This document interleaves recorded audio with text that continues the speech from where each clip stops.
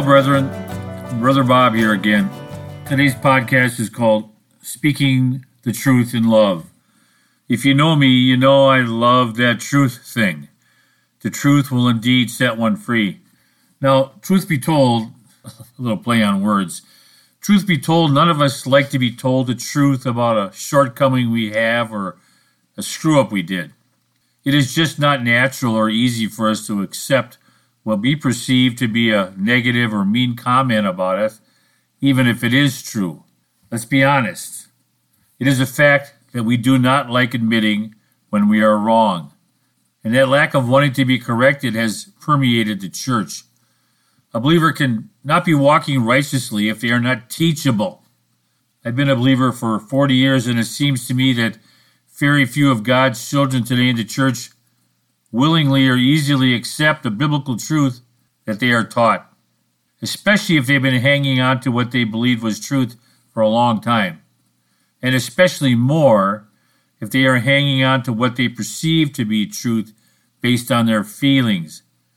Let me throw a new truth at you, and after you hear it, check yourself to see how well you handled it. Here I go. Are you ready? This is an actual, factual, historical truth, whether you believe it is or not. Here we go. There is no Savior in heaven by the name of Jesus. The name or word Jesus was a word made up in the 1500s. Brethren, maybe you are not aware of this, but there was no English language in Jesus' day or in the Apostle Paul's day or even in the days when the Bible was put together. Just saying. It might amaze you to find out that the English dialect closest to what we speak today did not really evolve until after the 1200s. So put your thinking caps on right now. What name do you think they used before the English language was invented? It was not Jesus, sorry. Christ's family would have used the name given him by God himself, which was Yeshua. Matthew 1:20-21. But when Joseph had considered this, behold, an angel of the Lord appeared to him in a dream, saying, Joseph, son of David, do not be afraid to take Mary as your wife, for the child who has been conceived in her is of the Holy Spirit. She will bear a son, and you shall call his name Yeshua, for he will save his people from their sins. Now I know that the name Jesus is in our English Bibles. However, it would not have been in the Bible back in the day when the Bible was first put together. The word Jesus, the word that we read in our English Bibles today, was added to the Bible in the 1500s when the Geneva Bible came out. I also hope you understand that the English name Jesus is not in Bibles that are written in different languages. Some believers freak out when you mention that the name Jesus was not in the original manuscripts that Paul and Peter passed around.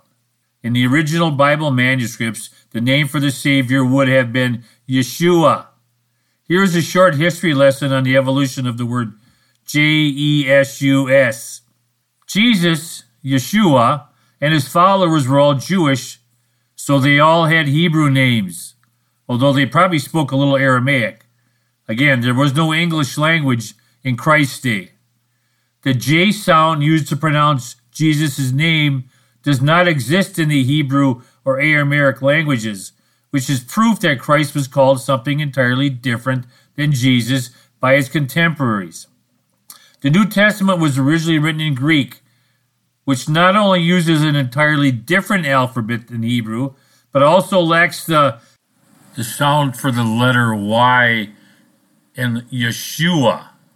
The New Testament authors decided to use the Greek S sound in place of the sh in Yeshua, and then added a final S to the end of that new name to make it masculine in their Greek language. So when the Bible was translated into Latin from the original Greek, the translators rendered the name Iesus, which is Yeshua in the Hebrew. Since Latin was the preferred language of the Catholic Church, the Latin version of Yeshua was the name for Christ throughout Europe. Even the 1611 publication of the King James Bible used the Latin Iesus spelling, which means Yeshua, not Jesus, in their Bibles. It is hard to pinpoint exactly where the Jesus spelling came from, although some historians speculate that version of that name originated in Switzerland. When the Catholic Queen Blood Mary I took the English throne in 1553, she drove out all the English Protestant scholars, and they ultimately found safe haven in Geneva. In the Swiss language, the J is pronounced more like a Y, or the Latin IE, as in IESUS. It was there that a team of some of the brightest English minds of the day produced the Geneva Bible that used the JESUS Swiss spelling for Yeshua for the first time. Now, I feel pretty confident to say that for the first 30 years after the Geneva Bible came out, the Bible teachers probably said, "Now, we use the name Jesus, JESUS, because we do not have a sound for the Y in Yeshua, which is Christ's real name." And after a while, people stopped explaining why they wrote JESUS instead of Yeshua, and before you knew it, people just started calling Yeshua Jesus without questioning it. Now again, brethren, what I just shared about the name Jesus is an actual, absolute fact. It was not something I just made up. How well did you receive it? Now, the purpose of this podcast is not to try to convince you about a truth. In this podcast, I will just be sharing truth. It is not my job to open your spiritual eyes and mind to the truths of God's Word. If you want to see the deeper things of God's Word, it has to be the Spirit of God who softens your heart, not Bob. However, that is not the case for learning non-biblical truths. Learning the rules of grammar or the definitions of words or the history of the Bible comes through studying, from looking up facts. Historical and grammatical truths come from learning and not from the Holy Spirit. You need to research the things that I'm telling you. And then if I am right, which I am, you need to turn off your emotion button and believe it for yourself. So I just shared the truth about Christ's real name, Yeshua. This is not a truth that the Holy Spirit revealed to you. This is a Wikipedia reveal. If you do a simple Wikipedia or YouTube search, you will find out that what I'm saying about Jesus' name is right. So my question to you is, do you truly want the truth? Or are you happy with what you think the truth is? P.S., by the way, not to mess up your day, but the name Jehovah is also a name that was made up by a monk in the 1300s. So I have a serious question. If you were wrong about knowing the truth about the name of Jesus, how many other things are you wrong about? Just saying. Here is another untruth that a lot of the believers in the church just do not see. The false teachings of Calvinism. The truth is the doctrines of Calvinism are absurd. They're not biblical. And yet the teachings of Calvinism are prevalent in the church today. The belief of the Calvinist is that God picks who he wants to be saved and he picks who wants to go to hell. That concept, my friend, is a lie. Now, there are lots of branches to the doctrines of Calvinism, but in its simplest form, the Calvinistic concept is that God picks only certain people to give faith to, so that only those certain people will have the faith to get saved. Are you hearing me? And yet, sadly, many in the church believe this disgusting Calvinistic teaching. What kind of loving God picks or forces people, regardless of what they think about Christ, to go to hell? God does not pick anyone to go to hell. People choose to reject God's love of Calvary and as a result, pick hell for themselves. Regardless of what these smooth-talking Calvinists might try to tell you, the Bible clearly says, "For God so loved the world that he gave his only Son, that whosoever chooses to believe." Whosoever chooses to believe means that God promises that anyone can choose to get saved. Now, I know that the God of the Bible is not capable of lying. So using your logical brain cells, do you think God picks only certain people to get saved? Or do you believe it when God said that he so loved the world that he gave his only Son so that whosoever believes will get eternal life? The answer seems pretty simple to me, and yet a large percentage of those who profess to be born-again believers, of people who say they love truth, are believing the disgusting untruth of the teaching of Calvinism. I'll be touching more on this topic in a future podcast. Here's another untruth. God loves his children so much that he would never, ever cause them any pain or sorrow. Truth is, sometimes the Lord gets very, very, very, did I mention very? Very angry with his children. 2 Chronicles 34. Thus says the Lord, behold, I am bringing evil on this place and on its inhabitants, even all the curses written in the book, which they have read in the presence of the king of Judah, because they have forsaken me and have burned incense to other gods, that they might provoke me to anger with all the works of their hands. Therefore my wrath will be poured out on this place, and it shall not be quenched. Ouch! The foolish idea that the Lord will never do anything to harm or punish his children is just plain silly. Brethren, millions of redeemed people came out of Egypt, and yet out of all those people, only 2 adults, Joshua and Caleb, made it into the promised land. The rest were killed, one way or another, by the Lord, which included Moses. Many in the church have tried to turn the holy and just God of the Old Testament into a soft marshmallowy God in the New Testament. Now, when a believer is walking with the Lord, i.e. not just feeling like they're walking with the Lord, but are genuinely walking with the Lord, which would require walking according to his word, God is the best friend you could ever have. However, if you truly are a child of God and you're walking with one foot in the world, with the rest of your whole body leaning that way, and the other part of your foot is in the church occasionally, you are not abiding with your Savior. Oh, you might think you are. You might feel like Jesus is right there with you, but he is not. Christ said, if you keep my commandments, then you will abide in my love. If you are walking around like a spiritual Nimrod, not really knowing God's word, not really having any biblical convictions, or for that matter, not really caring to know God's word, but like playing church, you are not walking with Christ. Revelation 3:1, to the angel of the church of Sardis write, he who has the 7 spirits of God and the 7 stars says this to them, I know your deeds, that you have a name that you are alive, but you are dead. These are Christ's words. I must have shared this 1,000 times. Christ himself said over and over and over again, the only way for believers to get close to the Lord is by getting close to his word, period. God reveals himself through his word these days. Christ was quite often very hard and harsh when he spoke. I get it. We see all these cute, gentle pictures of Christ on posters, dressed in a white robe, cuddling little children while petting little white lambs, and our feely brains picture him as all soft and tender. Now I know, God's people are commanded to be kind and gentle. However, we are also commanded to speak the truth in love.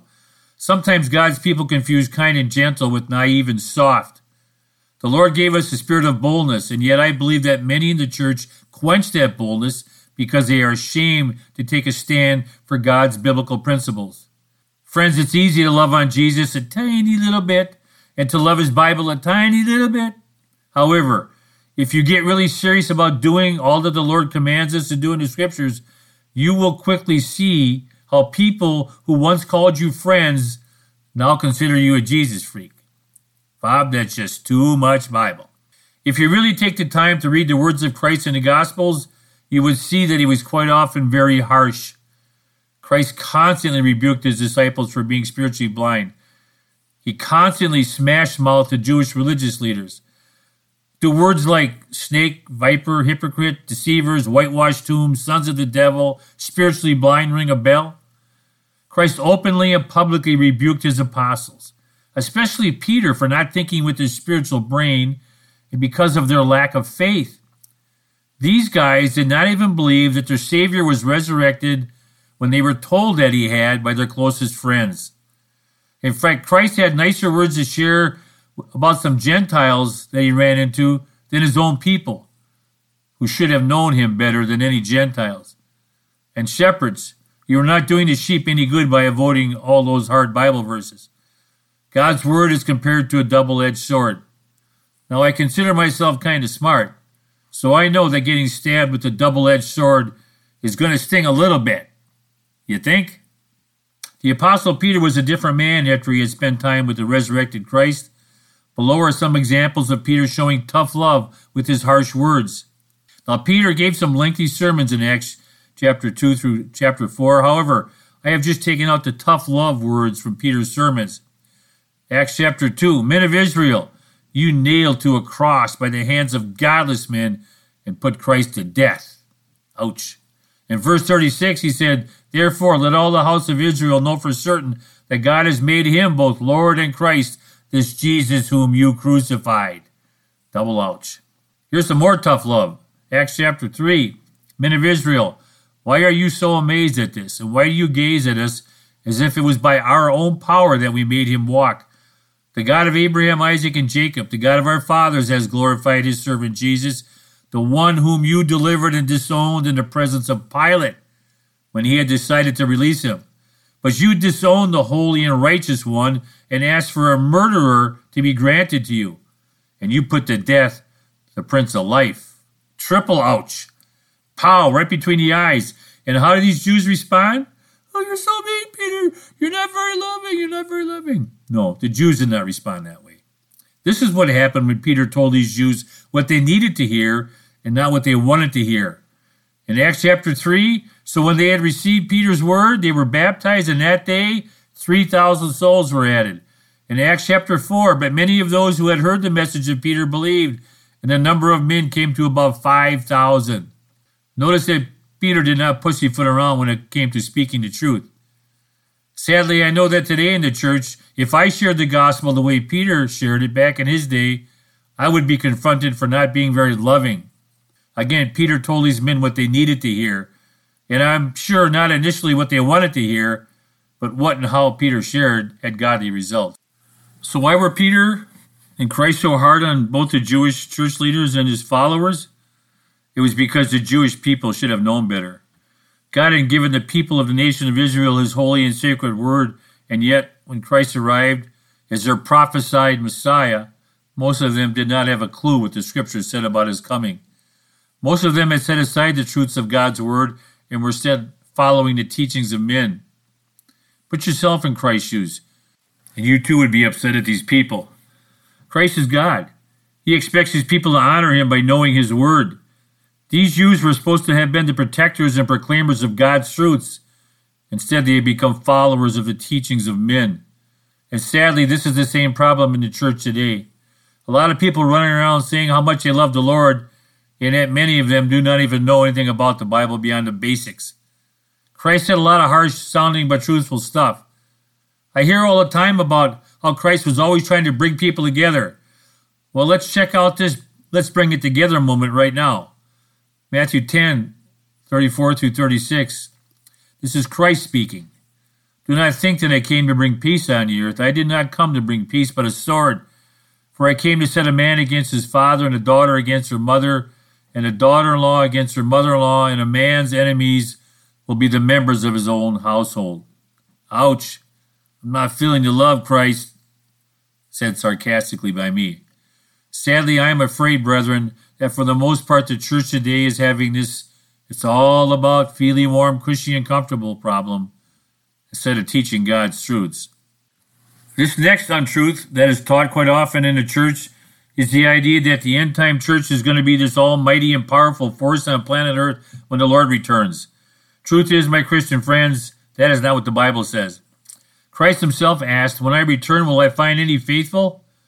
Christ was not wondering if he was going to find any churchgoers or any revival meetings or any Christian fellowship going on when he returned.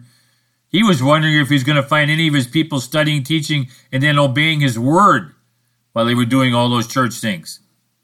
Brethren, these next words are Christ. Please listen carefully. Matthew 24, 3 through 5. Tell us then, when will these things happen, and what will be the sign of your coming and the end of your age? And Christ answered and said to them, see to it that no one misleads you. For many will come in my name, saying, I am the Christ, and will mislead many. Again, the Lord's not talking about Mormons. Okay, the Lord's not talking about some tribulation antichrist people. This is the church. People who are shepherds. People who are leading people astray because they're not teaching truth. And they're coming in Christ's name. It says many will mislead you. and many will be misled. Are you still picturing an on fire for Christ's church in the end times with what I just read in Matthew chapter 24? Brethren, the concept of walking in truth is just not that hard to discern if you truly love truth. 3 John 1:4 says, I have no greater joy than this, to hear of my children walking in truth. If a believer truly wants to love on God, they must, not should or could, they must obey his word, period. John 4:24, God is spirit, and those who worship him must worship in spirit and truth. Seems to me we got a whole bunch of feely-good spiritual stuff going on in the churches these days, but not much truth being taught and obeyed. I'm going to do a detailed podcast on John 4:23-24 next. 1 John 3:18 through 19, little children, let us not love with word or with tongue, but in deed and truth. We will know by this that we are of the truth, and we will assure our heart before the Lord. As I've said this hundreds of times over the years, you cannot obey God's truths if you do not know them. Christ reminded his followers over and over and over again that unless you keep and obey my word, my teachings, my commandments, you cannot love me the way I want to be loved. The Apostle Paul mentioned that one of the signs of the coming of the Lord would be a large-scale apostasy in the church. I know that what I'm sharing is harsh, but it is true. So get over yourself and get back to seriously studying the Bible. If you do that sincerely, the Holy Spirit will be right there with you. P.S. I hear all kinds of people sharing that they believe that it is the Spirit leading them. Well, guess what? The Holy Spirit is called the Spirit of truth, not the Spirit of feeling good. Just who are you trying to please more? Your pastor, your church buddies, relatives, or God? Christ said, my family are those who do the will of my Father. Here are a few more untruths that are being taught as truths today in the church. Untruth. God never forsakes his children. Many in the church have this silly idea that once we get born again, the Lord is always going to be there for us. Not true. Truth is, 2 Chronicles 15:1-2, now the Spirit of God came on Azariah, the son of Oded, and he went out to meet Asa and said to him, listen to me, Asa, and all Judah and all Benjamin. The Lord is with you when you are with him. And if you seek him, then he will let you find him. But if you forsake him, then he will forsake you. I could give you literally 100 Bible verses showing God being angry, sometimes very angry with his people, and cutting him off. And in the Old Testament, they put him outside the camp, and people died for disobeying God's word. Oh, but Brother Bob, they say God has gotten softer and more sensitive in the New Testament. Listen carefully. If we choose to walk away from the Lord, he walks away from us. Please listen carefully what I'm going to share next. What I'm about to tell you is written in the New Testament.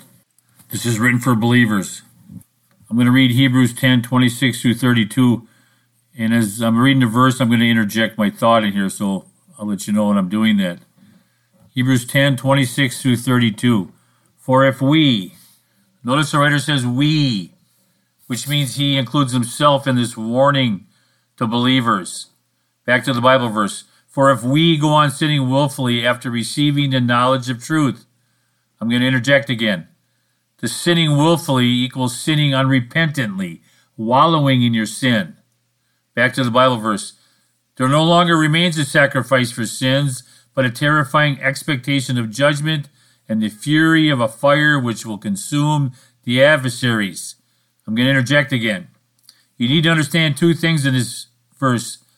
The number one thing, a carnal believer is a believer who has unforgiven sin in their life. And the wages of sin is death. It's a scary thing. Remember Ananias and Sapphira.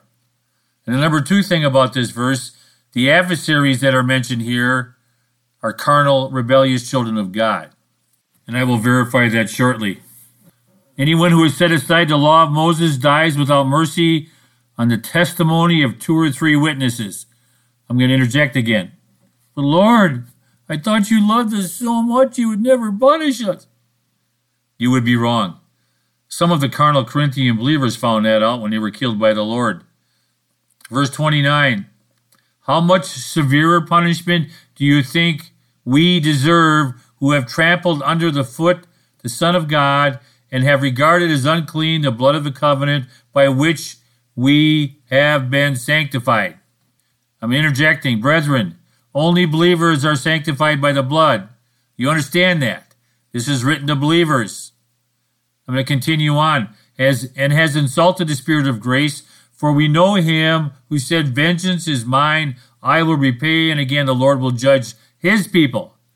Not them people, but his people. Verse 31 says it's a terrifying thing to fall into the hands of a living God.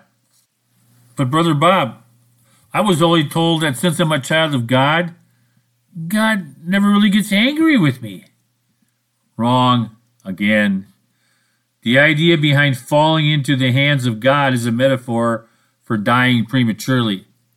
Again, these verses are not written to the local chapter of the Mormon Church. These verses are not warnings for lost people. The book of Hebrews is written to and for God's people. Here's another untruth. God wants all his children to speak in tongues.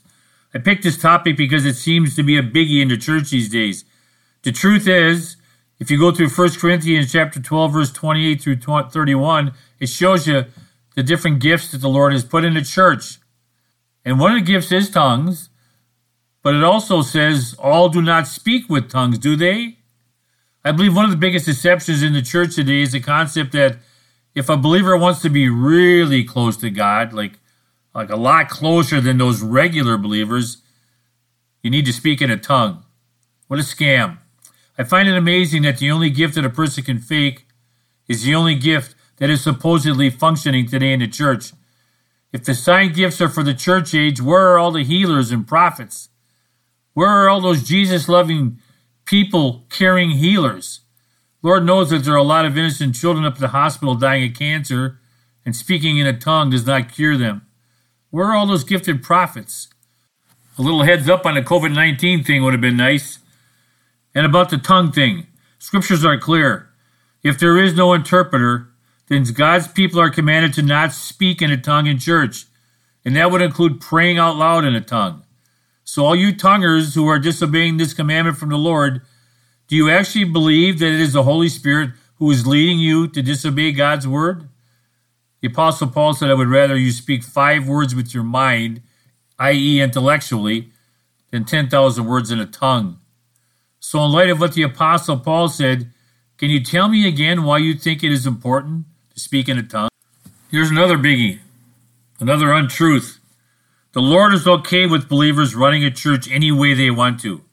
Truth is, that is a lie.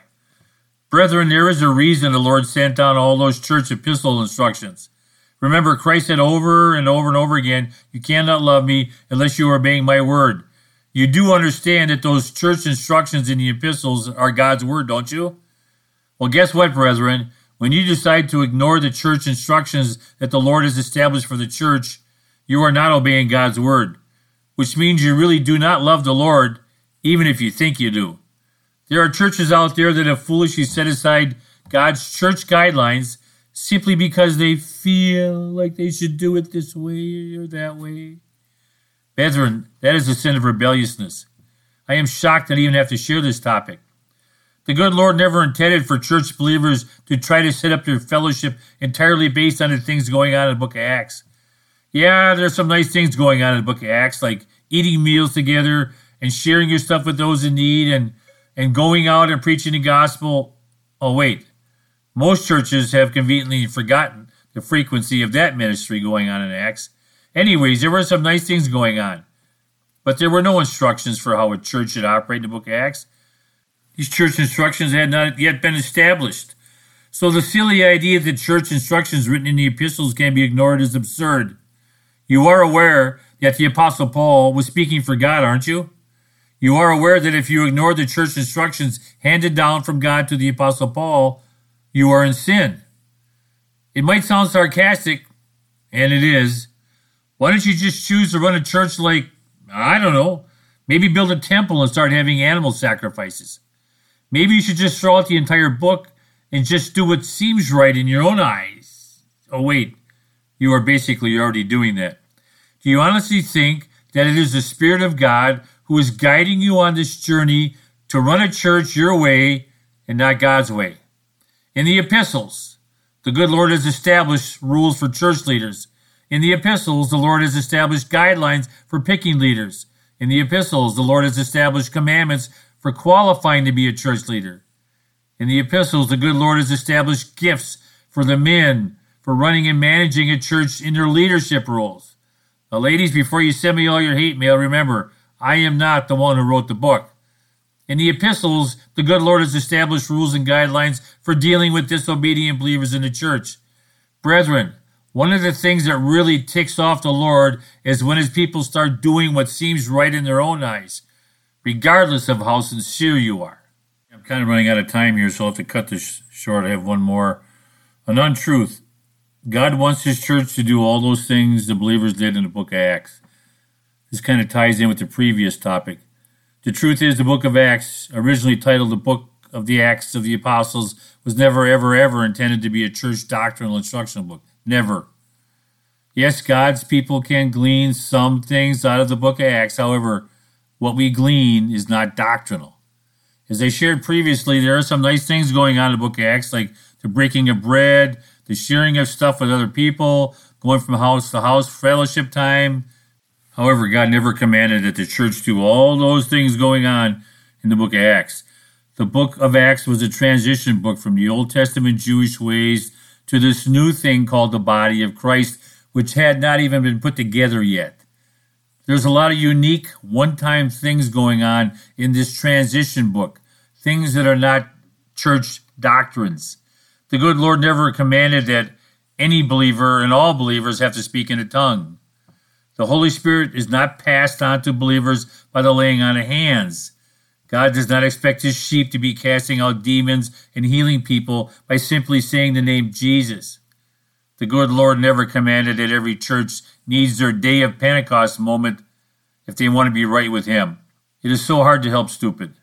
It is so hard to reach people who use their emotions to determine right from wrong. Side note, fact of the matter is, there are a lot of qualification requirements for anyone aspiring to be a church leader in the church epistles, and speaking in tongues is not one of those requirements. Just saying. What we do read a lot about in the book of Acts are people going out into the world and preaching the gospel. But that is not a new teaching. Christ already told his disciples to go out and do that. But sadly, that's not happening much in all these Acts churches anyways. Any Christian leader with more spiritual discernment than a French fry knows that the book of Acts was never intended to be a church doctrinal book. I know a lot of you just do not want to hear that. Too bad. Get over it. Let go of how you feel about what I said and just obey the Lord. If you desire to run your churches God's way, read and study and apply what is written in the church epistles. The church epistles are God's ordained instructions for how the body of Christ should function. Brethren, God's truths are not determined by people. God's truths are not determined by what we humans think or feel is right.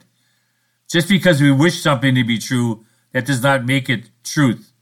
And just because something feels right, that does not make it right. Truth is not based on our emotions. Truth is not verified by our emotions. And truth is not changed because of our emotions. 2 John 1:4, I was very glad to find some of your children walking in truth, as we have received a commandment from the Father to do so. Your friend, Brother Bob. Remember, you can email me at brobob4him@gmail.com. BROBOB4him@gmail.com. God bless.